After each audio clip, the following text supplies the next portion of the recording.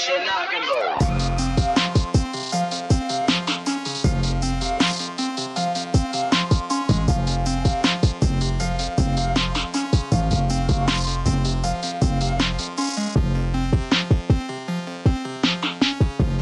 Welcome back to Do We Like Movies? My name's Angel. And I'm your bestest friend, Javi. And this is kind of neat. This is the first time in several episodes that we're actually in the same place again. I know, we've done a couple remote ones, so it's nice to come back and chill in the stew with you. And you might remember, if you followed us on Instagram, that several months ago when the teaser trailer first came out for Child's Play 2019, I posted it. I mostly just did it as a repost to see how our audience or followers would react to it. But I think it was a foregone conclusion that once the movie came out, we were going to get to it. Yeah, sooner or later. And Angel and I didn't have anything lined up for this week, so we figured, why not? And here we are. Interestingly enough, I feel like this is a movie that, despite the fact that there was a lot of buzz when the first trailer came out, I still feel like it kind of snuck up on me. And you know what? It did not really have... it didn't really help that it snuck in at the same weekend as Toy Story 4. But completely, using that to their advantage, it was really cool that the the marketing department decided to incorporate Toy Story 4. Toy Story 4 came out last week. I think last week as well, right? The same day? Is it the same day as Child's Play? Or came out the week before? No, I think they came out the same day. Yeah, so we got Toy Story 4, we got Child's Play, and then this upcoming weekend is Annabelle Comes Home. That's right. So it's a lot of creepy doll games. Dolls are making a comeback in 2019 horror. So. It's 2019 doll season.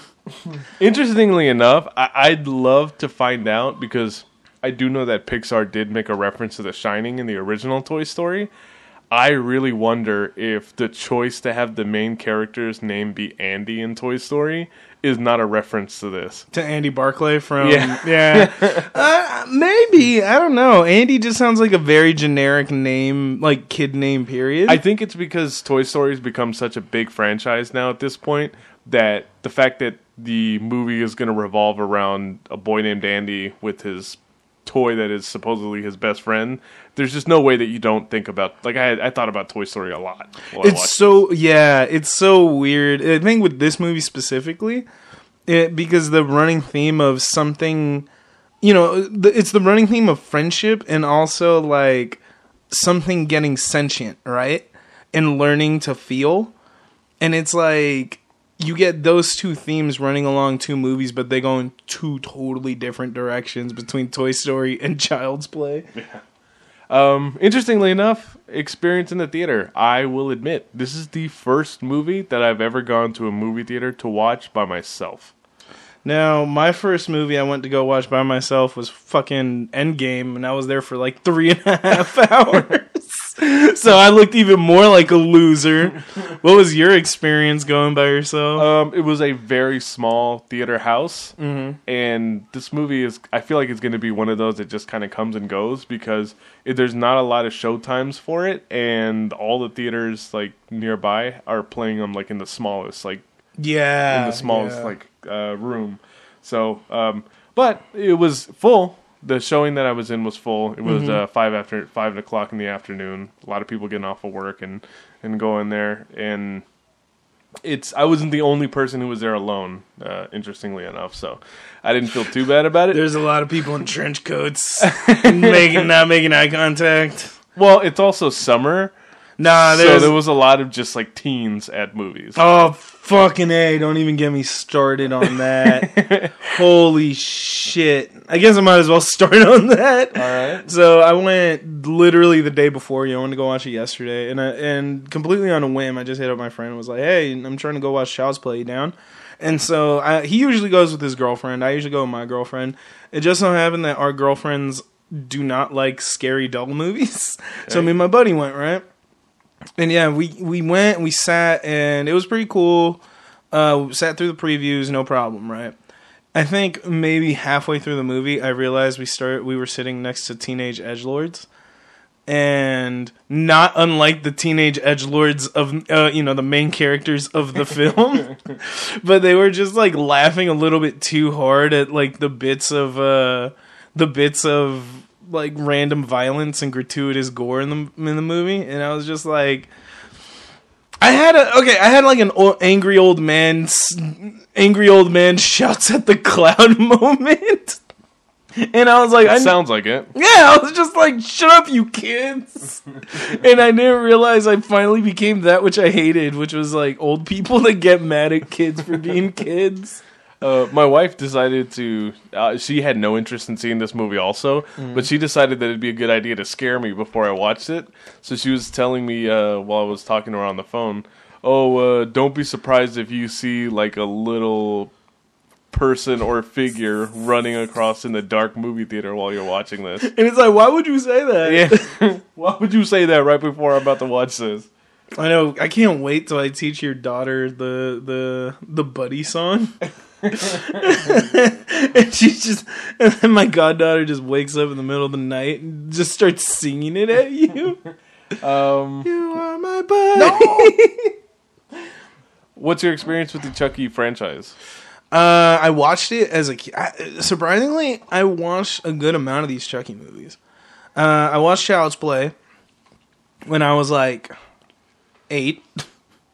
The greatest time to watch the Child's Play movies. But yeah, that's why I started watching them. And I vaguely remember 2 and 3. And then I remember watching Bride of Chucky. And then there was nothing, and it goes quiet, right? So I think Bride of Chucky comes out when I'm like, I don't know, 4th or 5th grade or something like that. And I think that's when I'm slowly starting to get into horror, because I always thought Chucky was such a dumb concept that it was more. Oh, you never watched Seed of Chucky? Was that the one, the Glenn or Glenda? Yeah. No, I didn't watch that. It is the absolute worst one in the. It's the one. I heard it was Garbo. It's the Halloween resurrection of the Child's Play franchise. It completely kills it. It came out around the same time, didn't it? It came out around the same time, and while Halloween had Busta Rhymes in it, Seed of Chucky starred Redman and Jennifer Tilly. So it's, the early 2000s are a weird, strange time. But where Redman and Jennifer Tilly are in the same movie. But then they did. Or when Busta Rhymes and Jamie Lee Curtis are in the same movie. True. Also true. But yeah, remember, and then like one random weekend, I'm hanging out with my girlfriend at her dorm, and she's like, "Hey, let's watch a scary movie." And I'm like, "This is a terrible idea. You're gonna be afraid once I leave." But we actually marathon like the last 2 Chucky movies, I think, which are The Return of Chucky and Cult of Chucky. Oh yeah, they're like, I guess, like Netflix exclusives. I haven't seen any of them. Really? Even though I know that Cult of Chucky is supposed to be the big comeback for Andy Barclay. Yeah, Andy Barclay comes back in a huge way, and Cult of Chucky was actually really interesting. Isn't he the one that's leading the Cult of Chucky? No. Oh, okay. No. The exact opposite. He actually comes back in a very Ash versus the Evil Dead way. Gotcha. Where he's just like, I've been trying to fight Chucky for 30 years. Well, I thought it was interesting because, so the Child's Play franchise, I call it the Andy Barclay trilogy, or the Child's Play trilogy. He's in all 3 of those first movies, right? It's like that kid from Friday the 13th that Corey Feldman grows up to become. What's his name? Yeah, who's played by 3 different actors in 3 different movies. So unless you like really pay attention to the fact that his name is Tommy Jarvis, like you will not notice that it's the same person. Fucking dweeb name. But the original one is the one that most people probably remember. I thought the second one was pretty good. There's a lot of. What's interesting about this new movie is I feel like it borrows elements from all 3 of the original Child's Play films. Mm-hmm. And I like that part of it because Child's Play 2, I love the ending of it in the toy warehouse. This movie ends in kind of a similar way, so it almost like it has the ending to Child's Play 2. The fact that Andy is not working alone and actually has other kids, at least other people who are helping him to get Chucky. Mm-hmm. That believe him. That's out of Child's Play 3, even though Child's Play 3 is like some weird like army kind of like setting that they're in. And then Child's Play 1 like is the fact that it's all about Andy and his mom. Mm-hmm. So it's like you were saying, it takes all the best elements from all those movies and kind of gives it to you in one nice, neat package to watch. Yeah. So a movie like this, I think the concern came when I discovered that Don Mancini, the guy who wrote the original series, and who directed Seed of Chucky. It was a tree branch, don't worry. And the guy who directed Seed of Chucky, he had nothing to do with this movie, and he's like actually not very happy at the fact that they've decided to remake this film. He owns the rights to Chucky, but he doesn't own the rights to Child's Play. Oh. So he actually wants to continue making Chucky movies, and apparently he's going to be able to create a series like concurrently while like this series is going on because of like legal loopholes. Unlike Friday the 13th, where it's a whole legal shit show. They all right kind now. of do that. Yeah. And the reason why I say that is because, okay, the original 3 Chucky movies were called Child's Play.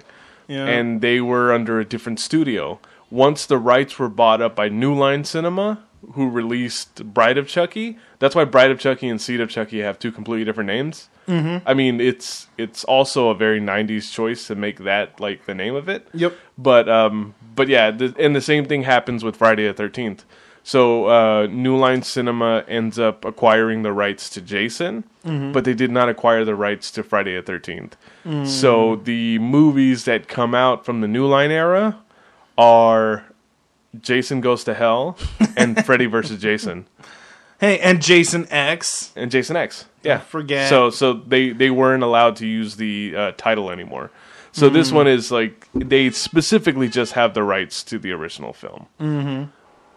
What did you think of Mark Hamill as the voice of Chucky? Oh, now I'm a huge Mark Hamill stan, so that's not even a fair question. I thought he did. You know, all right, I'm not going to lie. I thought he was going to be more Joker, like the Batman the Animated Series type of voice. I am so happy they didn't go that route. Yeah. I really like the route they went with Chucky, where he just sounds like Hamill just sounds like a really nice guy, or he's trying his hardest to sound like a really nice guy. Almost like he's trying too hard to be nice. Does that fit in with the theme of what they're going with here? Well, it also helps that he is doing something different from what Brad Dourif does, right? Brad Dourif has famously done every movie in this franchise up until now, right? There has been no, like, he's the only one of the horror movie 80 monsters that had not had a remake yet until just this moment. And you know, I think Brad Dourif said that his was kind of like a evil Jack Nicholson. That's kind of how he always played it. So it was good to give it a different voice. It was good to make it sound like it's something that wanted to be your friend, mostly because of the choice that they make in this film in terms of what Chucky is and what his origin is, because it varies, you know, from what the original film was. For those of you that don't know, in the original film, Chucky, well, his name is what? What was it? It was like Good Guy Charlie or something? Or I forgot what the name of the actual toy was. No, the actual doll is called the Good Guys dolls. Just Good Guy, right? Yeah, but so, the Chucky himself, he was actually a voodoo practicing gangster, serial killer. I thought he was just like a mobster. I don't remember what Apparently, they label him a serial killer. All right, well, a voodoo practicing mobster serial killer. Holy shit! It's like they just reached into a bag full of descriptors and made him into something, right? Or he might have just been a serial killer. I don't know what movie I thought where he was like a mobster. But point is, he ends up getting shot by the police in a store, and he uses a voodoo ritual to bind his soul to a Good Guy doll, which is then later bought by Karen Barclay, and given to her son Andy as a gift. And Andy becomes friends with the doll, not unknowing that it is actually possessed by the spirit of a serial killer. So there's this theme of the doll kind of becoming a bastardized version of Pinocchio, where he starts becoming a real boy. And they do a lot of creepy body horror stuff that's really cool and really good for the 80s, where like the Chucky doll, or I'm sorry, the good guy doll starts growing muscles and tendons and bleeds and can breathe, the longer that Chucky's soul is in the doll. They end up going full bore with this by the time totally. you get to Bride of Chucky, when Jennifer Tilly's doll actually gives birth to a baby Chucky doll. Yeah, so there's a certain point where you think, oh wow, maybe this is just like something creepy that they never bring back. No, they go full into it. Like there's this scene in Cult of Chucky where Andy Barclay uses because the thing is that Chucky's starting to able to pass his soul along and take control of more dolls, right? There's one note where Andy like shoves a bunch of weapons into one of the dolls, knowing that Chucky's gonna possess it. And later when he does possess it, he ends up killing the doll and like pulling a gun out of its stomach and starts shooting other dolls. It looks like a fucking Mortal Kombat fatality. There's a certain point where these movies fall off the rails, and there's one where they just start skull fucking the rails as hard as possible. But, oh god, like, you go from these movies that are almost campy, right? It was always campier. To me, I feel like the reason why Chucky gained more infamy around my friends, like, from school at a young elementary school age, is because everyone thought it was the scariest thing. Mm-hmm. Everyone watched it around the same age. Everyone rented it in the 90s. They all watched it around, the single digits before you turn 10. And, I have friends that to this day, that aren't even able to watch that movie because of it just hit them at an age where it's like scarred them for life. Yep. And with good reason.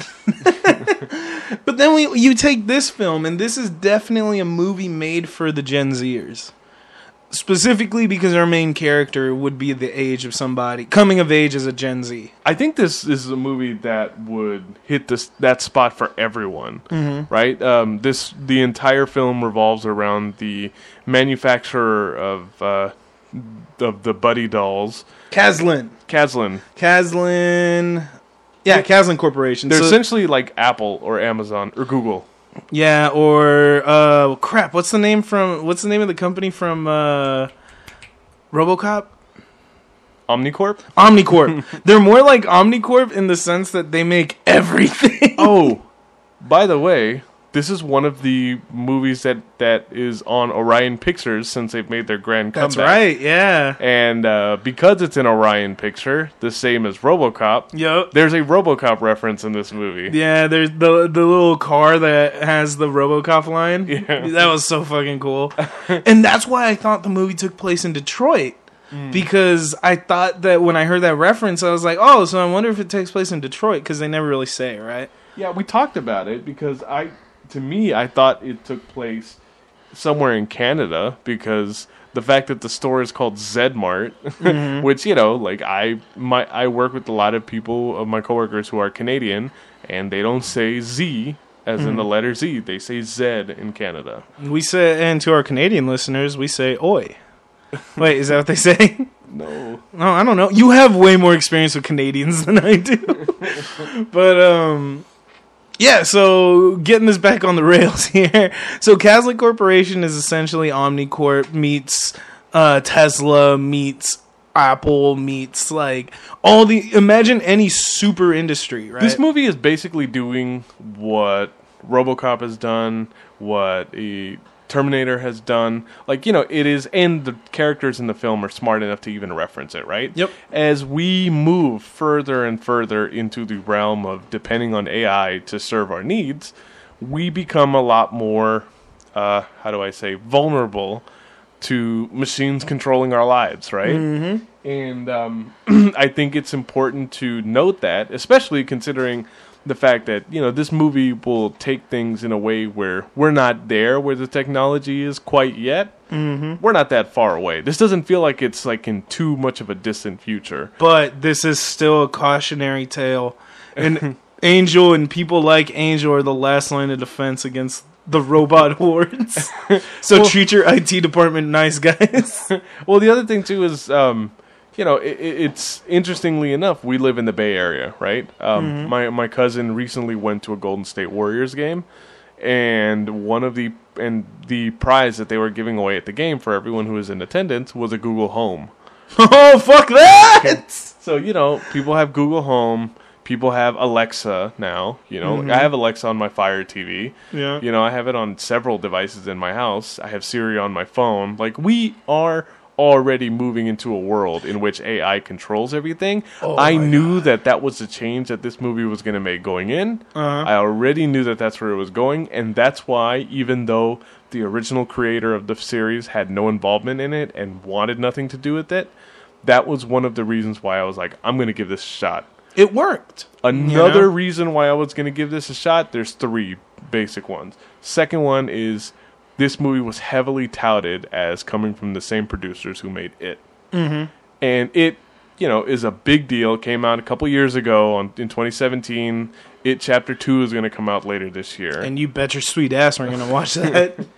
And it's a good, I feel like there was a lot of the good elements in that franchise that also come into this as well. Mm-hmm. Right? Like the banter between the kids. Yep, it's very realistic how these kids are able to talk to each other. Yeah, so it was just there was a lot of familiarity. If you've been a fan of like recent horror movies, or not necessarily recent horror movies, but even movies that are being redone, right? Yeah. Well, the other change it makes is it also ages up Andy Barclay. Oh, yeah. In the original film, he is very infantile. He's like, what, 8? Yeah, and he's super young. They decide to make him a little bit older, and they even call out the fact that he might be a little bit too old for this toy. Mm-hmm. But he's also someone that he not that he has trouble fitting in because of this, but, the movie calls out the fact that he is deaf and has to use a hearing aid. There's something about him that just makes him feel different and ostracized, right? And as a result... And I think besides that, I think he may also either have Asperger's or be autistic. Mm-hmm. Like, in terms of just behavior in general, there is something that separates him from the other kids. And that's not a bad thing. I think that's awesome. It didn't call it out. But if you're someone who's been around kids who are on the spectrum, it's like it makes it's you see some signs, yeah. You see some telltale things, right?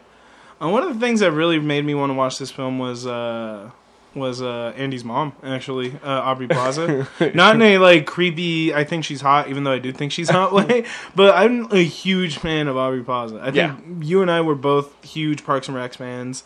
And you never got to watch it, but she plays the oh my god, what's his name? The Shadow King in Legion, and she does a great job in that show too. Also, it's a small cast, and besides Aubrey Plaza, the guy who plays the police officer in this film is Brian Tyree Henry, who anyone that watches Atlanta knows he's Paperboy on the show. Not Laurel. I don't know what jackass thought it was Laurel, but it was Brian Tyree Henry. Oh my god, who thought that? I don't know, some fucking handsome asshole. That's who. But there's a lot of good signs in it that just made it something that I definitely wanted to watch. So, without further ado, I think we should try to get into this movie. So, the film opens up with Caslin Enterprises. Is it Enterprises? Yeah, Caslin Corporation having their what's it called? Not recruitment video, but it's like their commercial, right? Being like, this is all our awesome products. Let us be a part of your family, right? And then how it cuts to a sweatshop in Vietnam where people are working tirelessly to get the Buddy dolls ready and shipped overseas to us here in the States. Right away, this film starts imitating life, and it gets a little bit too real. One of the toy makers gets berated by his boss and fired. So as a kind of fuck you to Caslin, this guy ends up the doll he's currently working on, he ends up turning all safety protocols off and any limiter on the AI off and anything preventing the machine from going violent off. Which already raises a whole shit ton of questions. Hey, interestingly enough, let me just say, there are parts of the movie where, as gritty and realistic as it kind of tries to paint itself, this kind of stuff is the reason why, as someone who works in IT, this is why you revoke someone's access to your network before you fire them. Just so you understand. If nothing else, obviously, like, the thing in tech is you want to protect your intellectual property, so you disable people's access and you can wipe their devices. IT people have a lot of power in the workplace, and the purpose of that is protecting the interests of the company that you work for. As you can see, we are very pro-IT here at Do We Like Movies? We understand your pain, fellow nerds. But, yeah, watching this, I was just like, no fucking smart company would ever do this. But then at the same time, this is a lot of good commentary on the fact that we get toys manufactured overseas, and the manufacturing companies, like, you know, they're not monitored as closely as the corporate offices would be. Immediately after the toy maker makes these changes to the robot toy doll robot, these are robots, these are no longer toys. I don't know why we think it's okay to make robots toys. They're just gonna kill us. I think that's the big take-home message, kids. Robots will kill us every time. But anyway, the toy maker ends up climbing to the top of the roof after he seals the buddy doll to get sent, and ends up killing himself by jumping off the building and landing right next to the guy that just fired him, really. And this is very poignant. This is very poignant imagery, because if you didn't know, Apple at one of their sites in China actually had to install anti-suicide nets because people were actually killing themselves after their shift or on shift at Apple, like manufacturing manufacturing plants out overseas. So it's like, you would like to think that, no, there is no way corporations are this fucking evil in real life. Surprise, bitch, they are super evil. All corporations are evil, y'all. Well, in real life, like, Facebook has sold all of our information to, entities that want to cause us harm. The NSA has your dick pics, y'all. Facts. So, the smash cuts. Well, it doesn't really smash cut, but now it cuts to present day, I'm assuming, in Chicago. And we get introduced to Karen and Andy Barclay. So, like we alluded to before, Andy is a very different kid. He's hearing impaired, he's about 13 years old, and he's kind of a loner. But he's also your average 13-year-old in that he spends a lot of time with what? His phone. Technology, yeah. Hanging out on the internet, playing, watching stupid viral videos, being kind of... And be ready, you're going to hear it a lot from me in this episode, an edgelord. Well, they also age Andy up, like I said, and they age his mother down. So it's interestingly enough, despite the fact that, of course, there are lots of cases where young mothers have kids, so you will have an older kid and still be a pretty young person, right? Oh, yeah. Totally Aubrey Plaza. But it also makes it very much like the relationship between them feels just as much as a sibling relationship as it does parents for some reason. But, I met a lot of parents, but I like it. They have that type of banter that Karen and Andy have. Well, what I like about it is that in the original film, I don't like Andy Barclay's mom at all. Like, I just don't care enough about her, and they seem like they're way too disconnected to me. And that movie feels like it's a movie filled with people that want to do wrong by Andy, whereas I think this movie, thankfully, does kind of the opposite. All the characters that are around Andy actually want to do right by him. Except for one. Child's Play 2019 with 100% more regard for children. Oh, God. So, right off the bat, we see Andy and Karen are kind of like in a very shitty position. It doesn't seem like they're well off enough that they have pretty good appliances. They have a roof over their head. They have food on the table. But, I think Karen mentions that she has to work like overnight shifts and pulls double overtime, so she works a lot. Andy's very much a latchkey kid. And they have enough to get by, but they show he's got the really fucked up broken phone, right? Yeah, he has the older version of technology, so, very much, and I've done this plenty of times. Like, when AirPods came out, I bought the AirPod Gen 1s, like, right before the Gen 2 comes out, like, because it's cheaper, Because it's right? cheaper, yeah. Exactly. Like, and I think this movie also takes aim at kind of, like, hype culture that we have in terms of technology. Like, the entire climax of this film is like something that looks like a Black Friday sale, right? Or like a midnight launch to any new iPhone. Totally. And you and I are Andy. Everyone else of these plebs are everybody else in this movie. So we also get to meet Karen's boyfriend, Shane. And Jesus Christ, Shane at first does not really, he doesn't really bother me, but Jesus, oh God. No, he doesn't. He seems like a non-entity. Like, at first, to the point where you're almost like, well, Andy probably just unfairly doesn't like this guy. I mean, obviously, like... Because he's just being a 13-year-old that fucking hates his, stand-in for his father figure. Like, I don't blame him. Yeah, exactly. And I've never had the experience of, I have grown up with two parents. I've never had experience of being a parent of child divorce, so I obviously cannot relate. Mm-hmm. I can't imagine what it would be like, so I'm not going to criticize that aspect of it. It's just... I mean, I can say from my personal experience in my personal life, like, being the product of a blended family, like, yeah, there's sometimes there's a lot of resentment towards the person that's not your biological parent not being in the picture, like, and suddenly this other person tries to fill in the role, right? I think what becomes very clear, though, is that this guy is not that interested in Andy. Oh, no, not at all. He is there for one reason and one reason only. And that's to clap his mom. Oh, sweet, sweet Karen. Oh, God. But, for the most part, this is a kid that doesn't have much, and the little bit he does... But he's also a very understanding kid. He doesn't beg his mom for a lot of stuff. No. And for that reason, Karen pulls some strings, and she's actually to get a refurbished... Or, I'm sorry, not a refurbished. A returned Buddy doll. Yeah. Because which the previous owner has already said was acting way out of the ordinary. Had red eyes and wouldn't shut up or something, so they end up returning it. So... My daughter has a bear that's in our living room right now that actually, like, it was damaged. I mean, she loves it, but it's like when you play it and you allow it to sing music, it skips.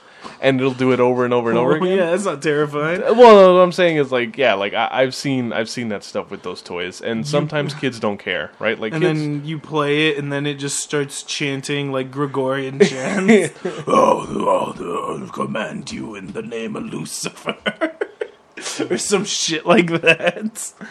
Speaking of which, I can totally hear your daughter trying to break in. Anyway, so we. Or, I'm sorry, Karen is the one that kind of, like... She pulls some strings, ends up getting the doll and bringing it home. And... right off the bat, and, Andy opens it. He shows no interest because, like you said, he's kind of old, right?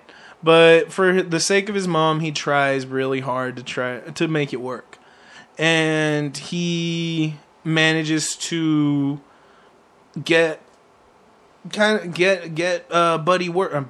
Buddy, sorry, Buddy, right? Yeah, he gets the Buddy doll working, and they and a cool little reference or nod, right? Yeah, the Buddy asks what his name should be, and Andy says Han Solo. Oh yeah. To which Buddy responds, "Did you say Chucky?" Yeah, so the fact that his name is Chucky is completely inconsequential, like, to the story here. It's just one of those it's just random, by happenstance. But the thing that happens is, I think Andy is even impressed by how well this toy is able to learn from the person that is with it, and I'll say I'm impressed by it. Like, it is an impressive toy. And, if it didn't kill people and signal the end of human civilization as we know it, I would want one of these toys. The end times are coming.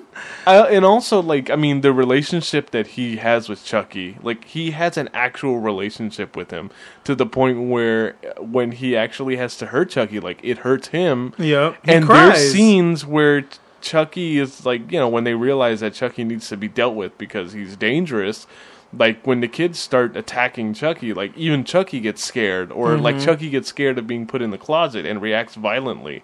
And says, I do not like going into the closet. Like, it's really interesting because Chucky isn't just a robot. Like, a robot has, like, pre-programmed commands, right? Like, Chucky is an AI. And it is learning, and it is learning fast how... And this work gets crazy, right? Because it's less about it learning, like, how to do things, and it's essentially trying to learn to become human. And that's what's kind of terrifying about it. And this is what pushes us into the uncanny valley territory. I'll say this. I don't think it's that it's trying to become human. I think because it is completely built. The interesting thing is Chucky is completely built, and even when he's evil, he's subservient to Andy. He will not kill Andy. Mm-hmm. He will kill everyone around him. He will not hurt him, because that is his prime directive. We're going back to RoboCop territory. No, but that's the thing. All those prime directives are kind of deleted, though.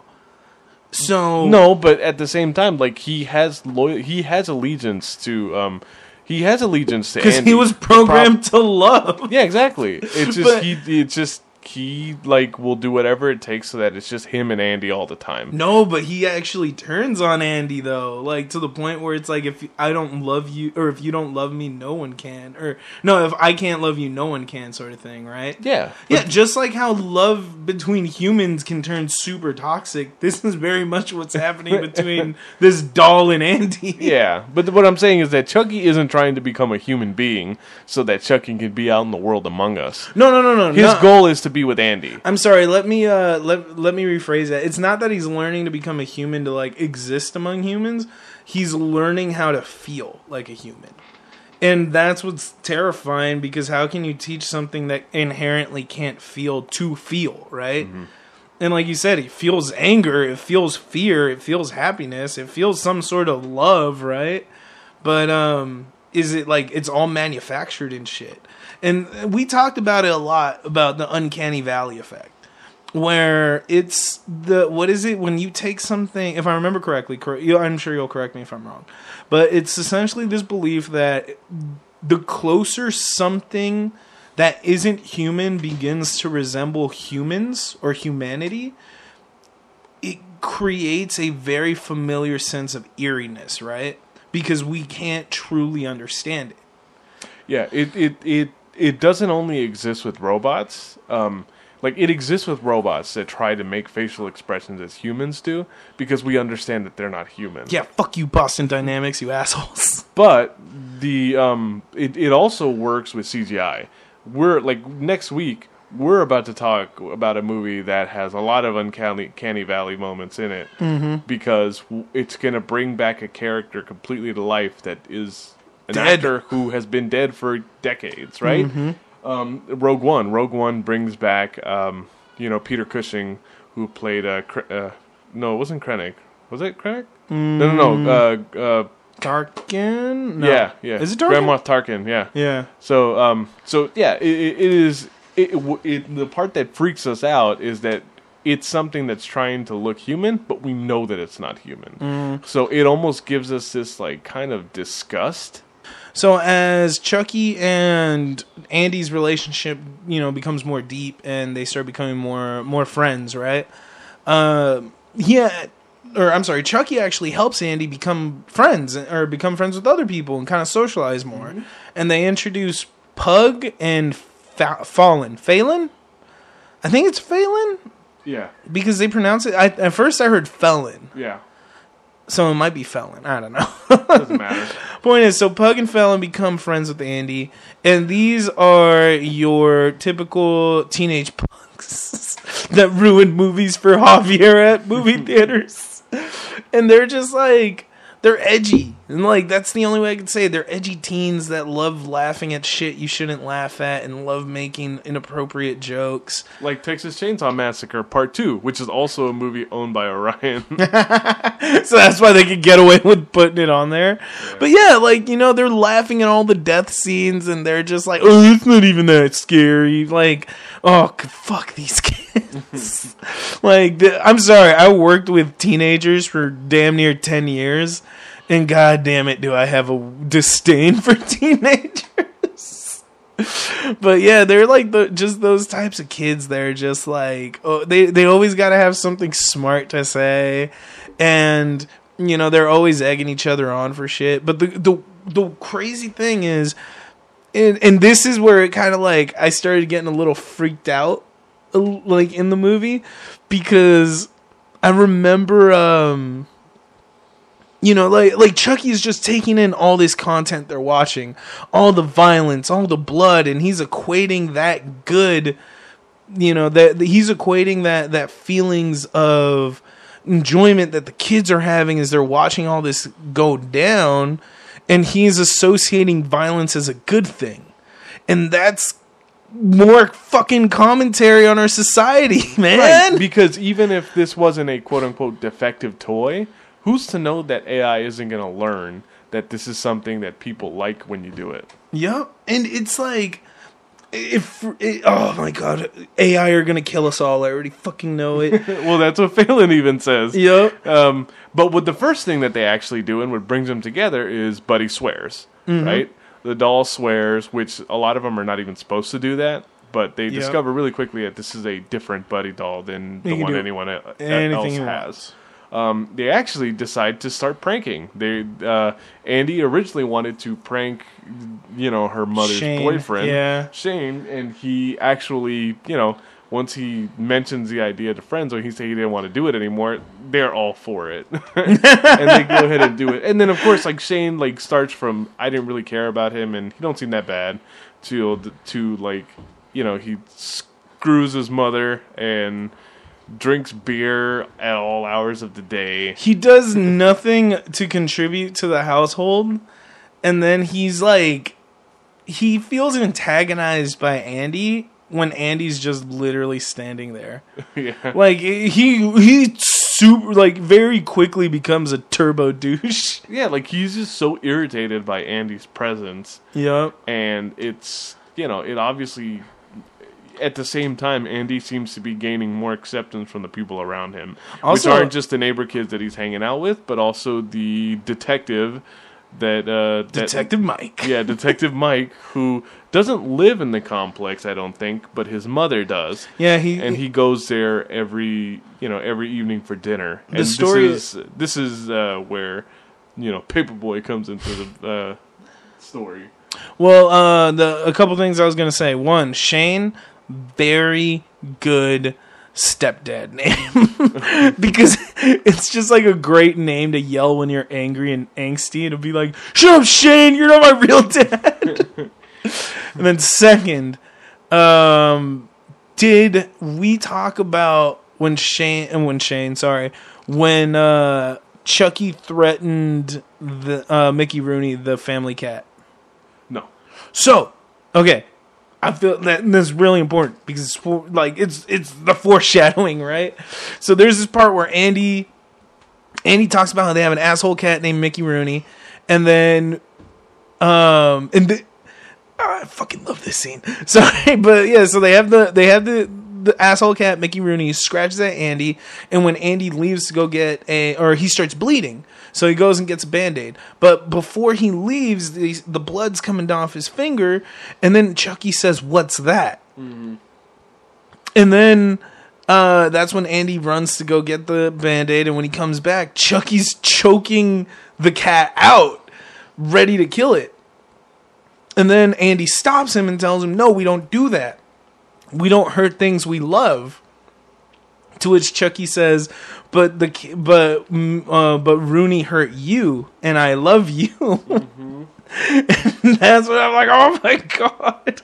But then it starts. Now here's the thing: it sees blood. It knows blood is inside of humans, And then later on, when Felon and Pugs are friends with Andy, and they start associating blood with something that brings joy, I'm just like, I can't help but think that they are just breeding this creature to be a murder machine, you know? And it reminds me of that story. Well, they also teach it to be creepy. Yeah. Because, of course, the doll is already ostensibly creepy because it watches Andy while he sleeps and tries to sing to him in the middle of the night. Oh, my God. But the other thing is they try to use it as a means to scare Shane. And the way Andy does it is Andy tries to make Chucky make the creepiest face possible. Yep, and it succeeds. Yeah, and of course, like, it's what we talked about with Uncanny Valley. It, like, they contort the face to the most unnatural position so that it freaks everyone in the audience out. Yep. And it's not even that one of those that it makes you scream or anything, but it does give you that eerie feeling that you don't want to look at it, right? Well, part of it is teeth, right? Like, there's something primal and instinctual about human beings in general because at our core, we are also animals. That's why we right? yawn, to scare things away by showing our teeth. And if you ever noticed that if you look at a picture of someone and you see them smiling, a very big smile where all their teeth are present, like the biggest smile you can imagine, that's why it makes you uncomfortable because it's essentially a predator baring its teeth at you, baring its jaws at you. Unrelated, but another reason why I'm afraid of robots or AI. Did you ever hear that story of the AI that created their own language? Yes, I did. I forgot who it was, but it was like, I don't remember what research team it was, but they created two AI to start talking to each other. And I think within 10 minutes they created like a language that the researchers couldn't understand. Yep. And so they had to immediately shut down the AI. Yep. That's fucking terrifying. Another creepy AI story. Sorry, I'm fucking chock full of them because I'm like, that is the point of this movie. Let's go. There was this story. This was easily like maybe 5, almost 10 years ago. There was another AI story where I forgot what company did it, but they created an AI that started just having a conversation. And like within 5 minutes, they started questioning their existence and who created them.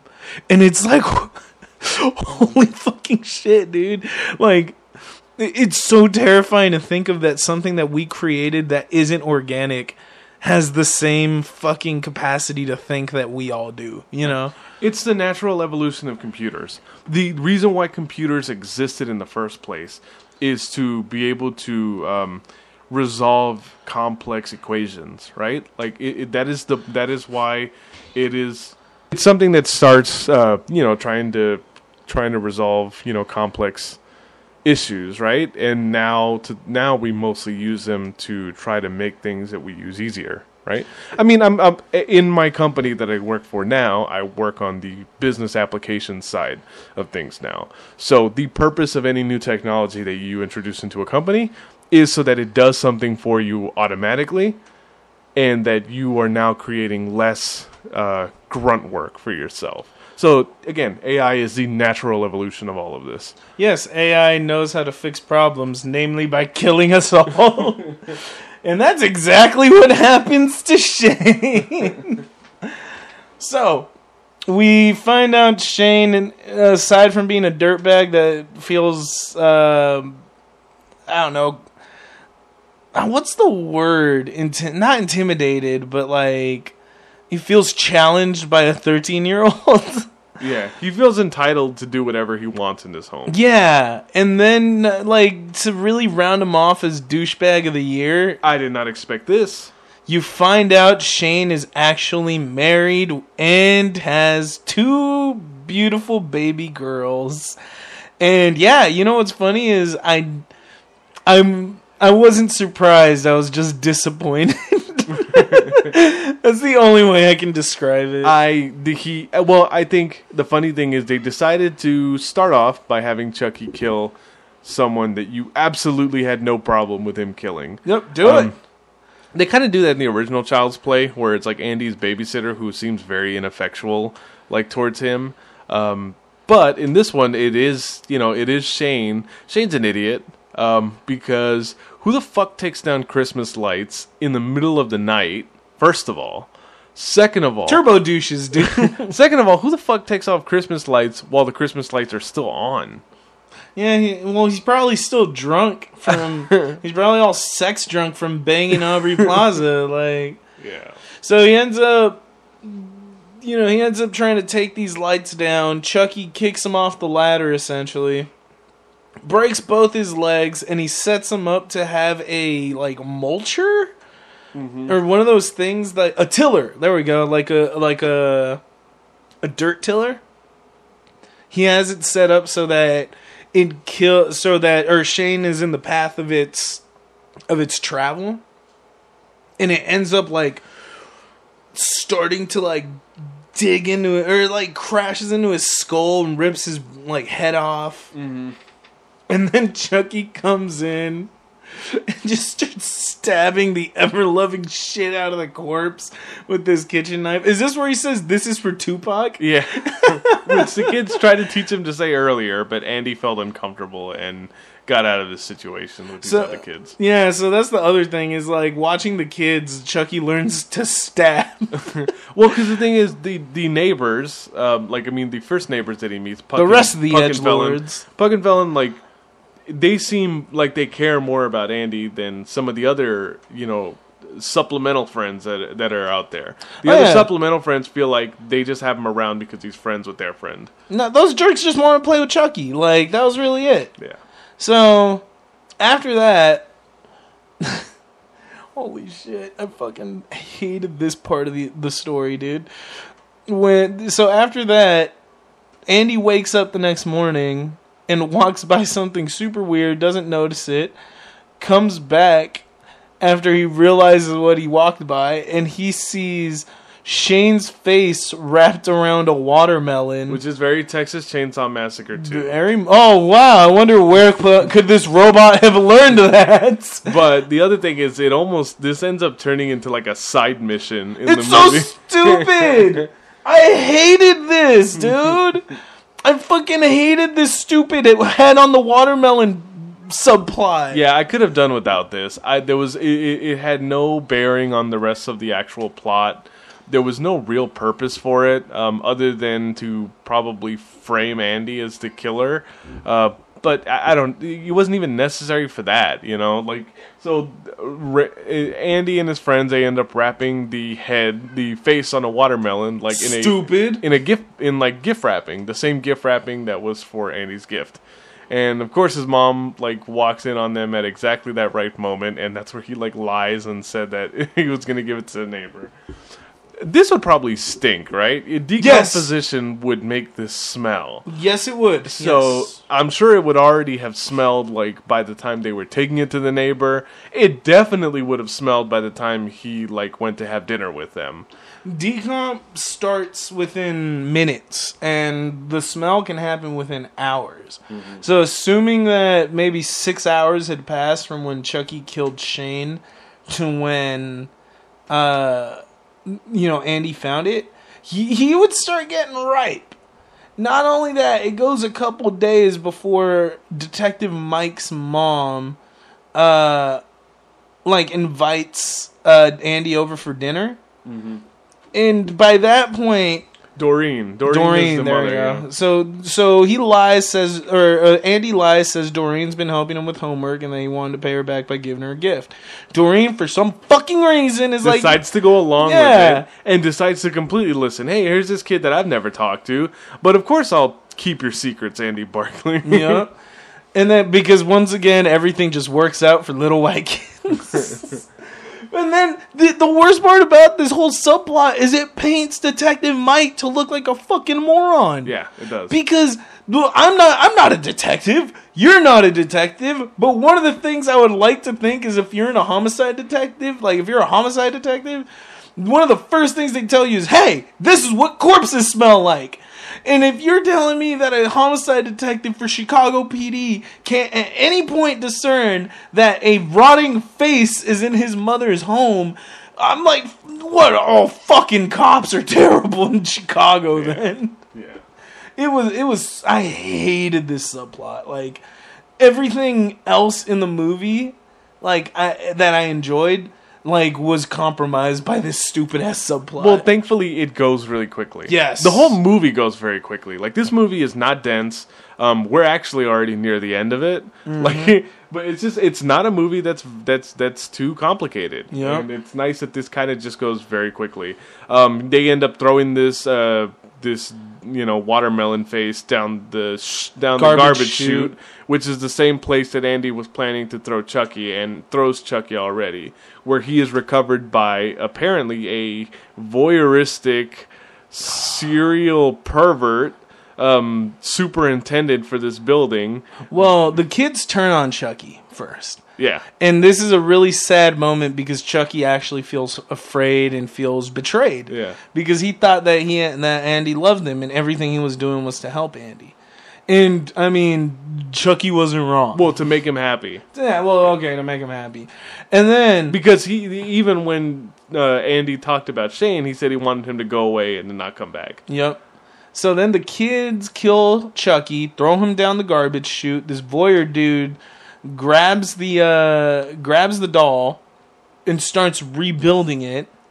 But this jackass decides to fucking sync it to the goddamn like Caslin iCloud bullshit that then turns this machine into a technopath. Yeah, exactly. So Chucky just goes from now being part of this one toy to it's kind of like now like HAL 9000 from 2001: A Space Odyssey, and because for some fucking reason now I do like the fact that the entire fucking engine that runs Chucky looks like the fucking core that Tony Stark uses in Iron Man. I was thinking the same thing. I even told my buddy, I was like, oh shit, it's Tony Stark. Yeah. Iron Man. But again, second kill of the movie. Guy kind of deserved it. He was a piece of shit, and I'm still like, okay, I'm still on Chucky's side. Yeah. No, and then this is very much in keeping with Child's Play. Like, Child's Play, the original trilogy, like, a lot of the people that would die in it were people who were trying to do wrong by Andy. Yeah. Well, this guy was just doing wrong by society, so... Yeah. Chucky, thank you, I guess. Yeah, because apparently, like, not only is he watching... He's watching Doreen. He's watching everybody. He's watching Andy's mom. He's watching the kids. He's going through their shit. Like, he's fucking creepy as fuck. Yeah. Oh, God. So, this leads us to Chucky eventually becoming jealous of Doreen and Andy's relationship to the point where Chucky stalks and kills Doreen. Yep. Well, this is also after a confrontation. Right. So, Andy... So first, when they go to dinner, Doreen gets the Kazan, like, app. It's like Uber. Yeah. And Andy shows her how to use it, like, you know, just like any young person has done for their parents, grandparents, aunts and our uncles. Like, you know, we've all done this for someone who's older than us who doesn't understand technology. Yep. Right? So I do this at work. There's a lot of people who are in upper management at my company that are just not very technologically savvy because they've been around for a very long time before computers were doing everything. Goddamn tech nerds! Come fix my laptop! So, you know, we've all been here. So he uploads everything that she needs to the cloud, and this is her first time using the Caslin car, which is basically like a Tesla Uber hybrid.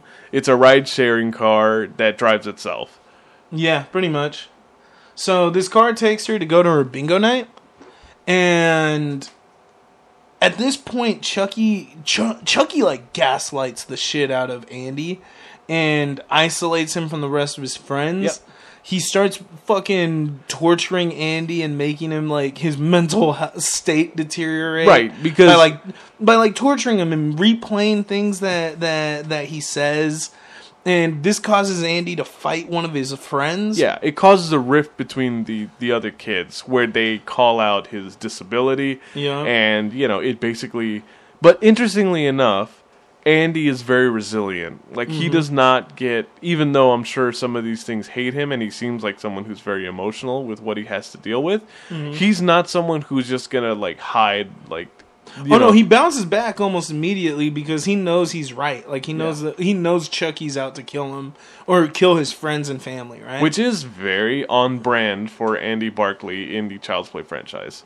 So he ends up stealing the kid who he fought. He steals his phone, and so he can track Chucky, who is stalking Doreen. Meanwhile, Doreen is essentially tortured inside of the Caslin car and driven around until she finally crashes. Yep. And then as she lay there kind of like bleeding and injured and stuff, Chucky jumps her and stabs her to death. In the jump scare that actually made me jump. Oh yeah, that one got me too. I was really like, oh shit, that one finally got me. Finally, like in the last act of the movie,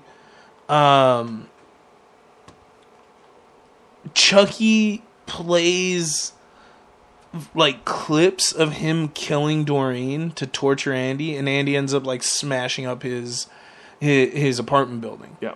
Meanwhile, Detective Mike, he uncovers his mom's, or he goes to the crime scene of his mom's corpse. Which sucks. Like, this is a death that, like, it you didn't want to happen. This is where the stakes get higher now. Doreen isn't in many scenes, but she's actually really likable. Yeah. And Detective Mike is so likable as well by you feel proxy for him. that you feel absolutely heartbroken for him because he cries like a kid. He does. You know? And like, that kind of got me. He ugly cries. He does. And it's like, I would I no judgment because I have no clue how I'd react in his situation, And, I was about to call her Aubrey Plaza. Karen comes back into the room and she finds Andy screaming at the TV, smashing it with a baseball bat because he feels like he just wants Chucky gone. So she ends up taking him to work with her. Right, because she doesn't want to leave him alone anymore. Yeah. She, I think, both fears for his safety and then at the same time feels like she needs to be watching him. Yeah. Because of just how things are going for him right now. Meanwhile, while all of this happens, the Buddy 2 launch is eagerly awaited by us stupid Americans. And it's like, it's so weird how ravenous people get over fucking new releases of anything. Of anything. Because not only is this something that you see with every new iPhone or every new product that everyone wants, like even The Simpsons did an episode on this where they did the Malibu Stacy. Funzo? No, Malibu Stacy, where like, where all they do with the Malibu Stacy doll is introduce it with a hat. And then Lisa was like, you're not concerned that they're selling you the same doll? And then Mr. Smithers looks and says, but this one's got a hat, and they all like they all run after it. Like, it's just peak consumerism, and it's the manipulation of consumers, right? Like, to make you think you have to have this. Well, also the fact that now we live in a very disposable culture, right? Like, we don't fix things anymore. And I say this also again, someone who works in IT. Mm-hmm. Computers, when most offices and companies were utilizing desktop computers, it was something where you could replace parts inside a computer and swap it out, and you would make a machine that might last for 5 years, last for 7 or 8 years. That's not how that works anymore. As we get more mobile and we get into tablets and laptops, the hardware on these devices is built so specifically that if something gets damaged in the product, like you're either going to buy a brand new hard drive and rebuild the thing from scratch, or most commonly what people do, buy a new computer. So all of our technology now becomes disposable, which is both harmful to the environment and then also just doesn't make any sense that we buy stuff that just is not meant to last long. Man, fuck the environment. I want me a new laptop. But, oh my god, dude. So, in the last act of the movie, everything fucking goes ape shit. Yeah. So, because I mean, the kids they get onto the app on the Caslin app on the phone. They discover that Andy was telling the truth, So they are putting all their issues aside and going to rescue their friend. They're like, we gotta go save him. He wasn't stupid and wrong. And then, meanwhile, Chucky finds out that he has the new power to copy himself to everything. Yeah. And becomes Johnny Depp in that shitty movie where he becomes AI. He essentially Transcendence, there we go. He essentially can now clone himself to every new Buddy doll. So he takes control of Buddy dolls and he grabs a bunch of drones and ties knives to the ends of the blades and uses them to kamikaze into people in the crowd and just causes utter chaos. Yep. It was fucking wild, bro. And also at the same time, Detective Mike goes to arrest Andy in the middle of the store while all this chaos is occurring. So Andy is now handcuffed to, the shelf. And I was surprised by the fact that they take out Detective Mike so quickly. Yeah, I was very surprised. He fucking catches one of those, death drones right to the neck. And had blood coming out of his mouth and everything. Yep, I was like, yep, he did. And then, it was just so fucking wild. I love that scene where the manager gets stabbed while he's wearing the Buddy costume. Mm-hmm. And when he takes the mask off, it just sprays all over the little girl. Yeah, that was something that looked like it was out of a Tarantino or Rob Zombie or something. That was a horror comedy moment. It was so fucking stupid and goofy. I couldn't help but laugh, dude. This movie was good with the laughs. There were a lot of comical moments. Yeah, and it wasn't anything that felt like it wasn't anything that felt out of place. Yeah. It was definitely not forced gags, but yeah. And now, Chucky kidnaps Karen and has her in the warehouse. So this is where we're kind of in Child's Play 2 territory. Yep. Because now there's all these Buddy dolls that are in the warehouse still. And Andy ends up locking himself into the store, very Jamie Lee Curtis in Halloween H2O. Yep. Where his friends are trying to convince him to run out so they can call the cops. And I think Felon was the one that was killing the Chucky dolls with a weird, a buzzsaw thing and that cool hatchet thing. Yeah.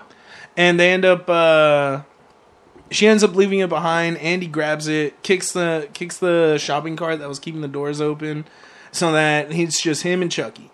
So he goes into the back he goes into the back of the store and he tries to hunt Chucky down, right? And he sees Karen being tied up, and as he approaches to try to save her, he sees a Chucky doll that he thinks is the Chucky he needs to worry about. Turns out it was a fake, and he gets knocked upside the head. Well, apparently his hearing aid is a Caslin product as well, because Chucky is able to talk to him directly into his ear, which is frightening. That's fucking terrible, dude. Yeah. That's fucking so scary. Chucky knows how to play games with him. And to be honest, Andy is probably the guy who taught him all this stuff. Yep. I mean, I don't know if he taught him to be an omnipotent demi-murder god, but he was pretty close to it. So, we have the final confrontation, and Chucky ties a noose around Karen's neck, which very interesting. At the very beginning of the film, when Andy didn't like Chucky, she pretends to choke herself. Yeah. So kind of foreshadowing how she's in this predicament now. Chucky probably saw this. Yeah, that's what's crazy, right? Yeah. Is that he probably saw this and assumed he would use it at some point, and he does. He ties the end of the rope to a forklift, and as the forklift prongs raise up, they start pulling the rope along with Karen with him. So Chucky and Andy start fighting.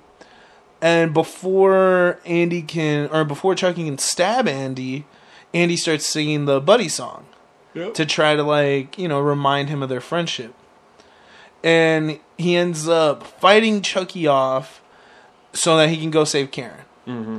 And he manages to cut Karen down after Chucky climbs back up and attacks him.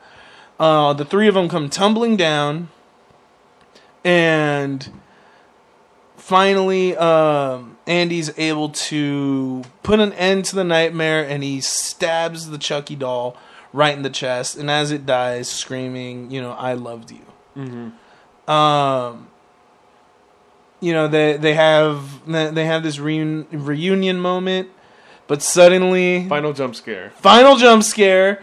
Chucky has to come flying out of nowhere right at Andy and gets caught in the middle of the air, gets shot by good old Mr. Detective Mike.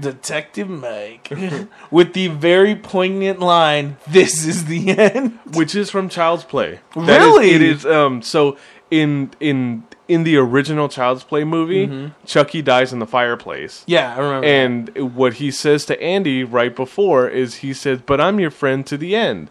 And that's when Andy looks at him and says, "But this is the end, friend." And that's when he throws him into the fireplace. Oh, shit. What I loved about that scene is that it just brought back the line from the original film. So he manages to pick off the Chucky, and our heroes manage to get saved. And thankfully, they could have turned this into a thing like in the original Child's Play series where no one believed them after this incident happened. No, it was so big. But it's so big, and this thing is likely uploaded into the cloud somewhere that it's recoverable, and it's going to spread, and people are going to see it, and it likely went viral. Yep.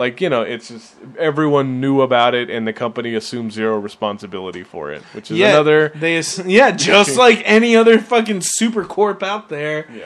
But Kazlan ends up recalling all Chucky dolls, and the film ends with one of the one of the buddy dolls, his eyes turning red, much like the way Chucky's would before he went murdery. And then credits. And end credits. And, I mean, not much else to say other than Angel. Did we like Child's Play 2019?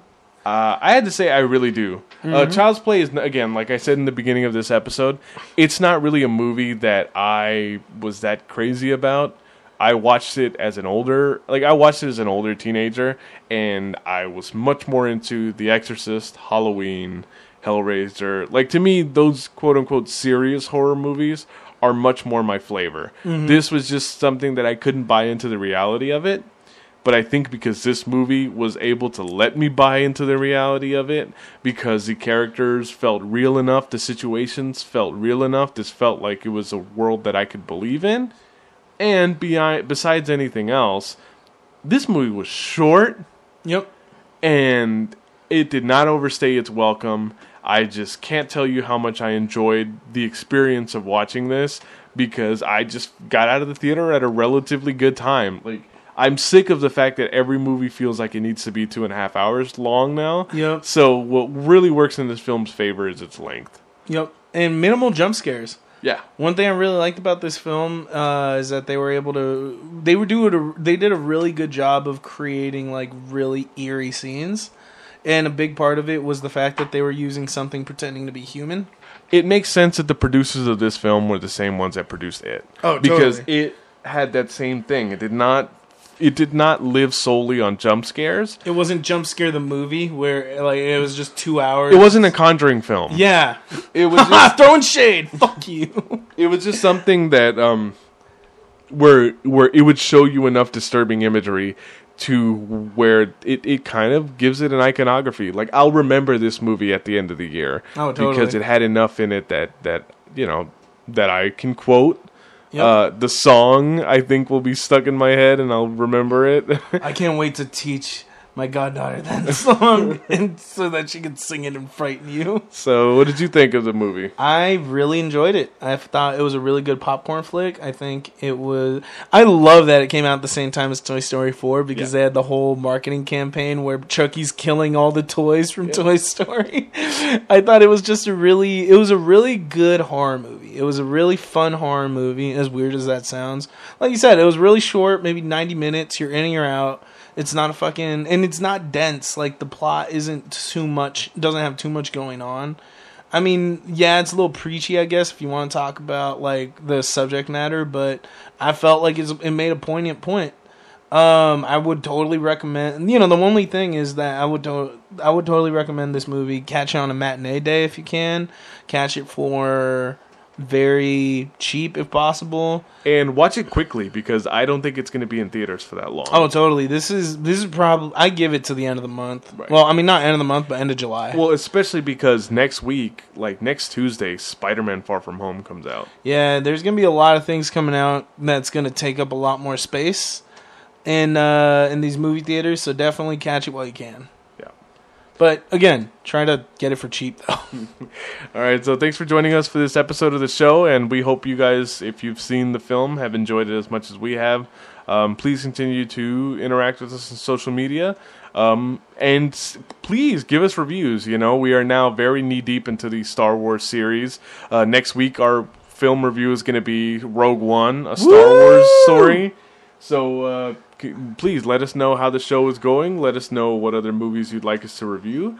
And continue to download our show. We are inching closely to a giant milestone, which is 1,000 downloads. Oh, shit! So I'm like to thank everyone who's been downloading our episodes regularly, interacting with us regularly, and spreading word of the show so that we can gain a bigger audience. Tell your moms, tell your friends' moms. Let them know that the Do We Like Movies guys are almost at 1,000 downloads. So, until next time, I'm Angel. And I'm Javi. Later, turds.